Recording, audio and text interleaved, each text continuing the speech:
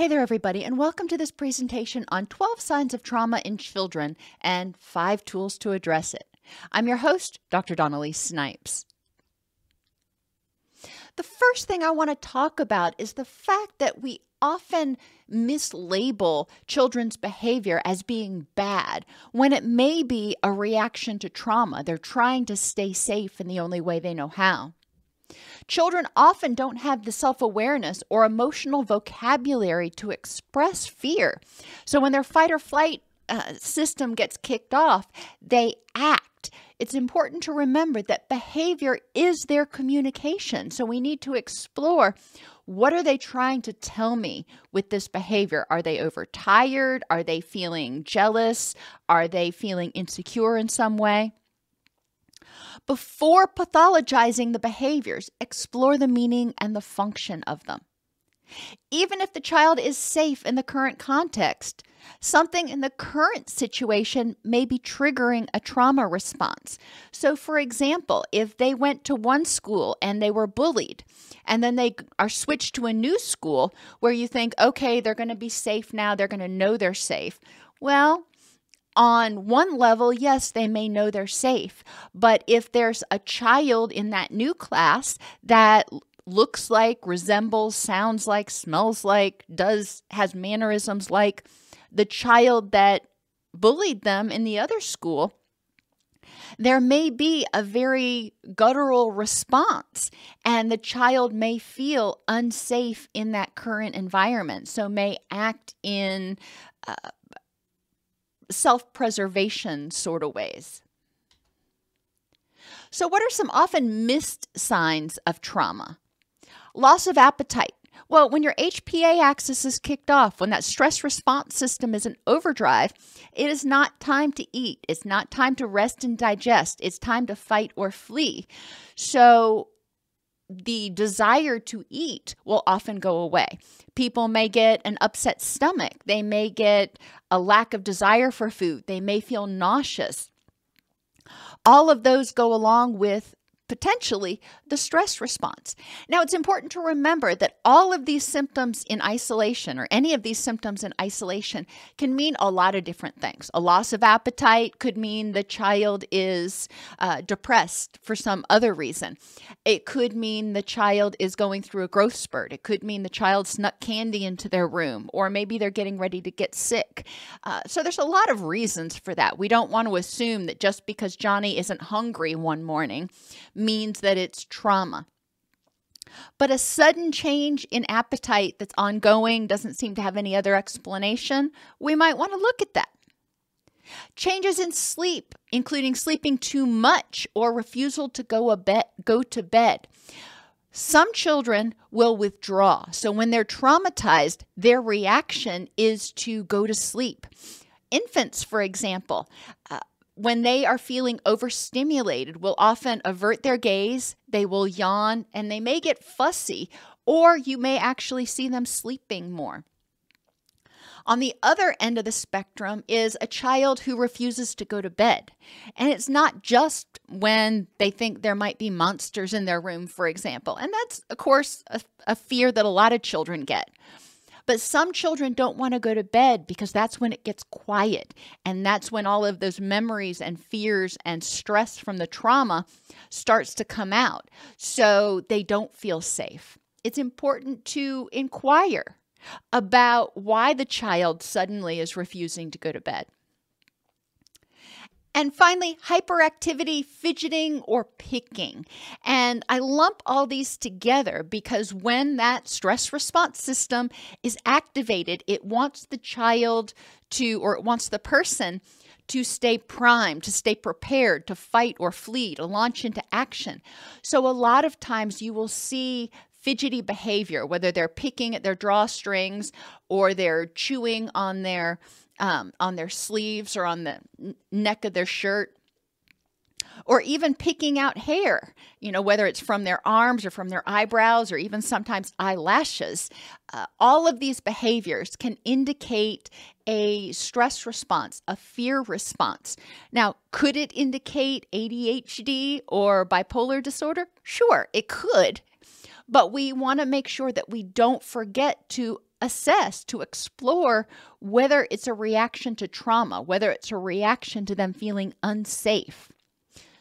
Affectively, the child may be more irritable and have more tantrums. We know that when they're in fight or flee, when they don't feel safe, that stress response stays active, at least at a low level, which means they're going to be likely more irritable, at least at a low level. And dysregulation or anhedonia is often common, especially if the trauma is ongoing. It's not just a single incident like a natural disaster. It is bullying, for example, at school, or being in a household where there's domestic violence, or being where there's abuse. The child may, most of the time or a lot of the time, be flat or anhedonic because their stress response system actually alters. There's changes in the brain. But then when they do get triggered, it's a tsunami of stress chemicals. The body says, okay, we need to launch into action and sprint out of here, or go into full-on fight. There is no middle ground. There is no mildly irritated. They are either kind of flat or they are enraged. And that is a natural consequence of ongoing trauma. We see that in adults as well as children. But it's important to remember that children's brains are much more malleable, much easier, unfortunately, to experience physiological changes or physiological trauma as a result of stress. So what wouldn't necessarily cause changes in the brain of an adult may actually cause changes in the brain of a child. Cognitively, we have spacing out or daydreaming. And this, again, I know is a symptom, of ADHD for some. But it can also be a symptom of dissociation. It can be a symptom that the child is feeling overwhelmed and just can't be there right now. So they may go off and kind of space out. Difficulty concentrating. When you are in fight or flee, it is not time to learn math problems or multiplication tables. It is time to actually protect yourself. So concentration on academics, concentration on even playing games with family or social interactions is going to be lower priority than staying safe. When the child has been traumatized, a lot of times they're what we call hypervigilant, which means they're constantly scanning for stressors, for threats in the environment. When you're constantly scanning for threats, it makes it difficult to concentrate. And the best example I can give is when my children were little, I used to volunteer in their preschool classroom. And it was very difficult to concentrate on doing a puzzle or working with just one student when there were 10 other children kind of running around, and I was trying to make sure that everybody was staying safe. Same sort of thing for people who have been traumatized. They're constantly looking and they have difficulty focusing on one thing. They have low frustration tolerance or give up easily. This could be a symptom of ADHD or something else, but it could also be a symptom of trauma. When a child has been stressed out, when the child already is stressed out, already is feeling unsafe, already is feeling hypervigilant, already is exhausted, then when they're trying to do something like, we'll say, learn multiplication tables, they're having difficulty concentrating. They're giving their all, but they just can't seem to get it done, and they give up. They just completely shut it down. There is no middle ground. They either get it and they're successful and they're like, okay, I got this, or they don't get it and they start getting very, very angry and they give up. They get angry at themselves. They get angry at the situation. And perfectionism, believe it or not, can also be a sign of trauma. Now, there's nothing wrong with taking pride in your work or even wanting to excel at something. But if a child starts feeling or indicating like they need to be perfect at everything all the time, then we want to take a look at that, because it may mean that they are fearful of abandonment, that they have been traumatized in some way, that they have generally attachment trauma that is causing them to feel like if I'm not perfect, I'm either going to be rejected or I'm going to get punished really bad. Environmentally, if they are hypersensitive to sensory stimulus, makes sense. Now, this can be true for people with other diagnoses, but it can also be true for trauma. As I mentioned, they tend to be hypervigilant. So lights, sounds, smells may be more potent to them, and they may notice them more and be more distracted or bothered by them. Many children who have a history of trauma may also isolate or withdraw. And this is a protective mechanism. If they are by themselves, then they are less likely to be hurt or injured or threatened or traumatized in some way. So they may isolate or withdraw into their own space, whether that is a corner of the library or at home in their bedroom. If the child's behavior changes suddenly, we want to recognize that. Now, it's important, again, to remember that some children are introverts. Some children need time each day to kind of decompress because being around a lot of children all day long was exhausting. But children who have experienced trauma, you're going to see these behaviors come out rather suddenly, and it's going to be a change from their prior functioning. And relationally, children who've experienced trauma may have difficulty making friends or avoid being around other children. They may not trust other children. They may not know how to interact with others, because if they withdraw as a child, they miss out on learning a lot of social skills. So then as they get older, if they haven't developed those social skills, they may have more difficulty making friends, more difficulty connecting with other people. And finally, you may also see defiance. Children who have experienced trauma sometimes will feel like, ain't nobody got my back but me. So I am going to make sure that, I feel safe. I'm going to exert my power so I feel safe.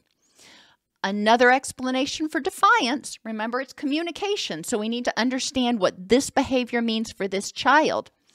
Sometimes children will become defiant around a caregiver in order to ensure those limits are set. To say, okay, if I'm defiant, are you going to keep me safe? Are you going to make sure that I'm okay? Are you going to enforce the rules so I know their structure, because that makes me feel safe? Help us continue our mission of making practical tools available to everybody. Support the channel at DocSnipes.com/donate. Become a paid member of the YouTube channel at DocSnipes.com/YouTube, or purchase a super thanks on any video that you find particularly helpful. So some questions for parents or caregivers or teachers thinking about a child's behavior. When did this start? How long has it been going on? Now, for teachers, the child may have been enduring trauma since before they got into your classroom, so it may not be a sudden change for you, but it is something to explore with prior teachers, with caregivers, about how long has this behavior been going on? Was there a precipitating event? Did something happen, like starting a new school or changing teachers or moving or something? And of course, what are some other explanations? We don't want to just assume that trauma is at the root of everything. It could be ADHD.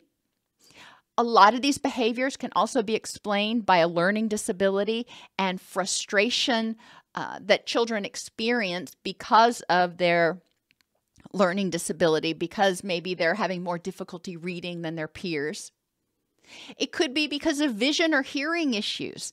Sometimes children will space out in class. If they can't hear, they just kind of go off into their own world. Or if they're having difficulty reading the chalkboard or whatever they use in classes now, they may kind of drift off because the teacher's not holding their attention and they don't want to draw attention to themselves going, hey, I can't see. So we want to check for vision and hearing issues. Sometimes some behaviors are a developmental stage, and we need to recognize this.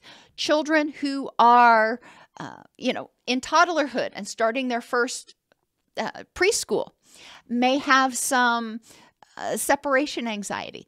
That is not uncommon. So we want to recognize, are these behaviors understandable for this child at this time? Is testing limits something that is understandable for this child at this time? Could it be due to a change in routine? Some children really crave structure. And when there's a change in routine, when they go from kindergarten to first grade, or when they go from being at home to being in school, or they move or something else happens, it can kind of upset the apple cart. So they feel a little bit unsafe, a little bit unsure of themselves, which triggers that stress response. So it may not be full out trauma, but it may be a reaction to stress. And finally, I have anxiety and grief with asterisks by them, because children who've experienced trauma will also experience anxiety and grief. But there are other things that you might not put under the label of trauma, so to speak, that can cause a lot of distress in children or changes in behavior. Anxiety. A lot of children, for example, have anxiety about end of the year testing. And so they may start acting out prior to that testing, that standardized testing. Or if the child is grieving because they lost a beloved pet, for example, it may not have been traumatic as far as how the animal passed on, but it still hurts. It's still a trauma in certain ways for the child as they're processing that. So we do want to recognize what might have precipitated this behavior. So I promised you some interventions. I don't like giving you problems without providing some interventions. The mnemonic I have for this is seeds. If you plant the seeds of safety, it will help children survive and thrive despite trauma. So first S stands for safety through support. Create a safe environment where the child feels like they can tell you anything. They feel safe in their current situation. They don't feel like they have to be on guard. The first E stands for empowerment, to recognize and respond to vulnerabilities, triggers, and traumas. Children don't understand what vulnerabilities are, so we empower them to recognize vulnerabilities like being overtired or being overhungry by identifying that for them. It seems like you're overtired right now, and it's making it difficult for you to do your math homework. And that empowers the child. That helps the child learn that, hey, yeah, when I'm overtired, I can't do this. Or when I'm overtired, I get more irritable. So that empowers the child so they can start to learn how to respond. Same thing with triggers. A lot of times kids aren't going to be able to say, that reminded me of this event and that's why I got sad. We can help children draw connections between triggers and prior events, or between triggers and their emotions, so they can understand and feel more empowered in their own skin. They're like, okay, I understand why I'm feeling irritable. And then they, again, can take steps to address it. And empowering them to recognize and respond to traumas. When things happen, not minimizing them and saying, oh, you got in a fight with your best friend, whatever, you'll get over it. But encouraging them to recognize that, yeah, this hurts. This is painful. It's scary that my best friend and I aren't talking right now. And while it may not seem like a big trauma to you as a caregiver, because you've been through a lot more, to them in their limited experience, it feels very unsafe and disempowering. It's scary. So we want to help them recognize when things are traumatic and figure out, okay, how do I move forward? The second E stands for emotion identification. When they are acting a certain way, remember I said a lot of times kids don't have the words to talk about what they're feeling. They just communicate through behaviors. So we can help them recognize how they're feeling. I see that you're feeling frustrated right now, or it seems like you're feeling frustrated while you're trying to do your homework. Encouraging them to start developing that emotional vocabulary. So then when they start feeling that way, they can say, okay, I'm feeling frustrated. What is triggering that frustration and how can I respond? Distress tolerance is also important to teach children because they're not going to be able to think through all this if they're in fight or flight. We need to help children feel empowered to identify their emotions, to recognize and respond to their triggers and traumas and things. But once they identify that emotion, recognizing, hey, I feel angry right now, or I feel terrified right now, and it won't swallow me up. I can sit with this for a minute and then get grounded and figure out what to do next, whether that's ask a grown-up or, seek support, or whether I have the tools to address it myself. And the final S is scaffolding to solve problems. We don't want to do things for kids that they can do for themselves. Scaffolding means being there to support them, walking along beside them, and then when they can't do it anymore, providing a little help, a little encouragement, a few prompts to help them move the rest of the way. Scaffolding is important to increase that sense of personal empowerment. So they start to think, I can do this.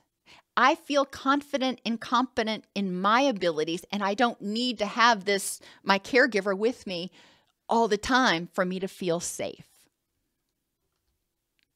Many children are not able to effectively communicate their feelings and needs. They may not even know why they're doing some things. That you may ask them, why did you throw your toy across the room? I don't know. Okay. And that may not be them being snitty. That may mean that they truly don't know. They had a feeling and they acted on it. Their behavior is often mislabeled as ADD, ADHD, oppositional defiant, or even bipolar. Treatment for these behaviors will not be very successful if the root cause is trauma, because the treatment for ADHD and trauma are very different. The treatment for ODD and trauma are pretty different. So we need to same thing with bipolar. We need to recognize what is the cause. If it's trauma, we have these tools over here. If it's ADHD or bipolar, we have these tools over here. So we need to better understand the totality of what's causing it. It's also important to recognize that kids can have both. They can have, for example, ADHD and trauma. So we don't want to treat one to the exclusion of the other. We need to recognize, okay, the child may have these trauma issues that need to be addressed to help them feel safe. And that's also complicated because they also have ADHD. Recognizing for most children, they are constantly reacting from a survival standpoint. They're thinking to themselves, what do I need to do to stay safe if they've experienced trauma? And we need to be compassionate with them, whether it is in the classroom, at home, at the grocery store, whatever the case may be. Behavior is communication.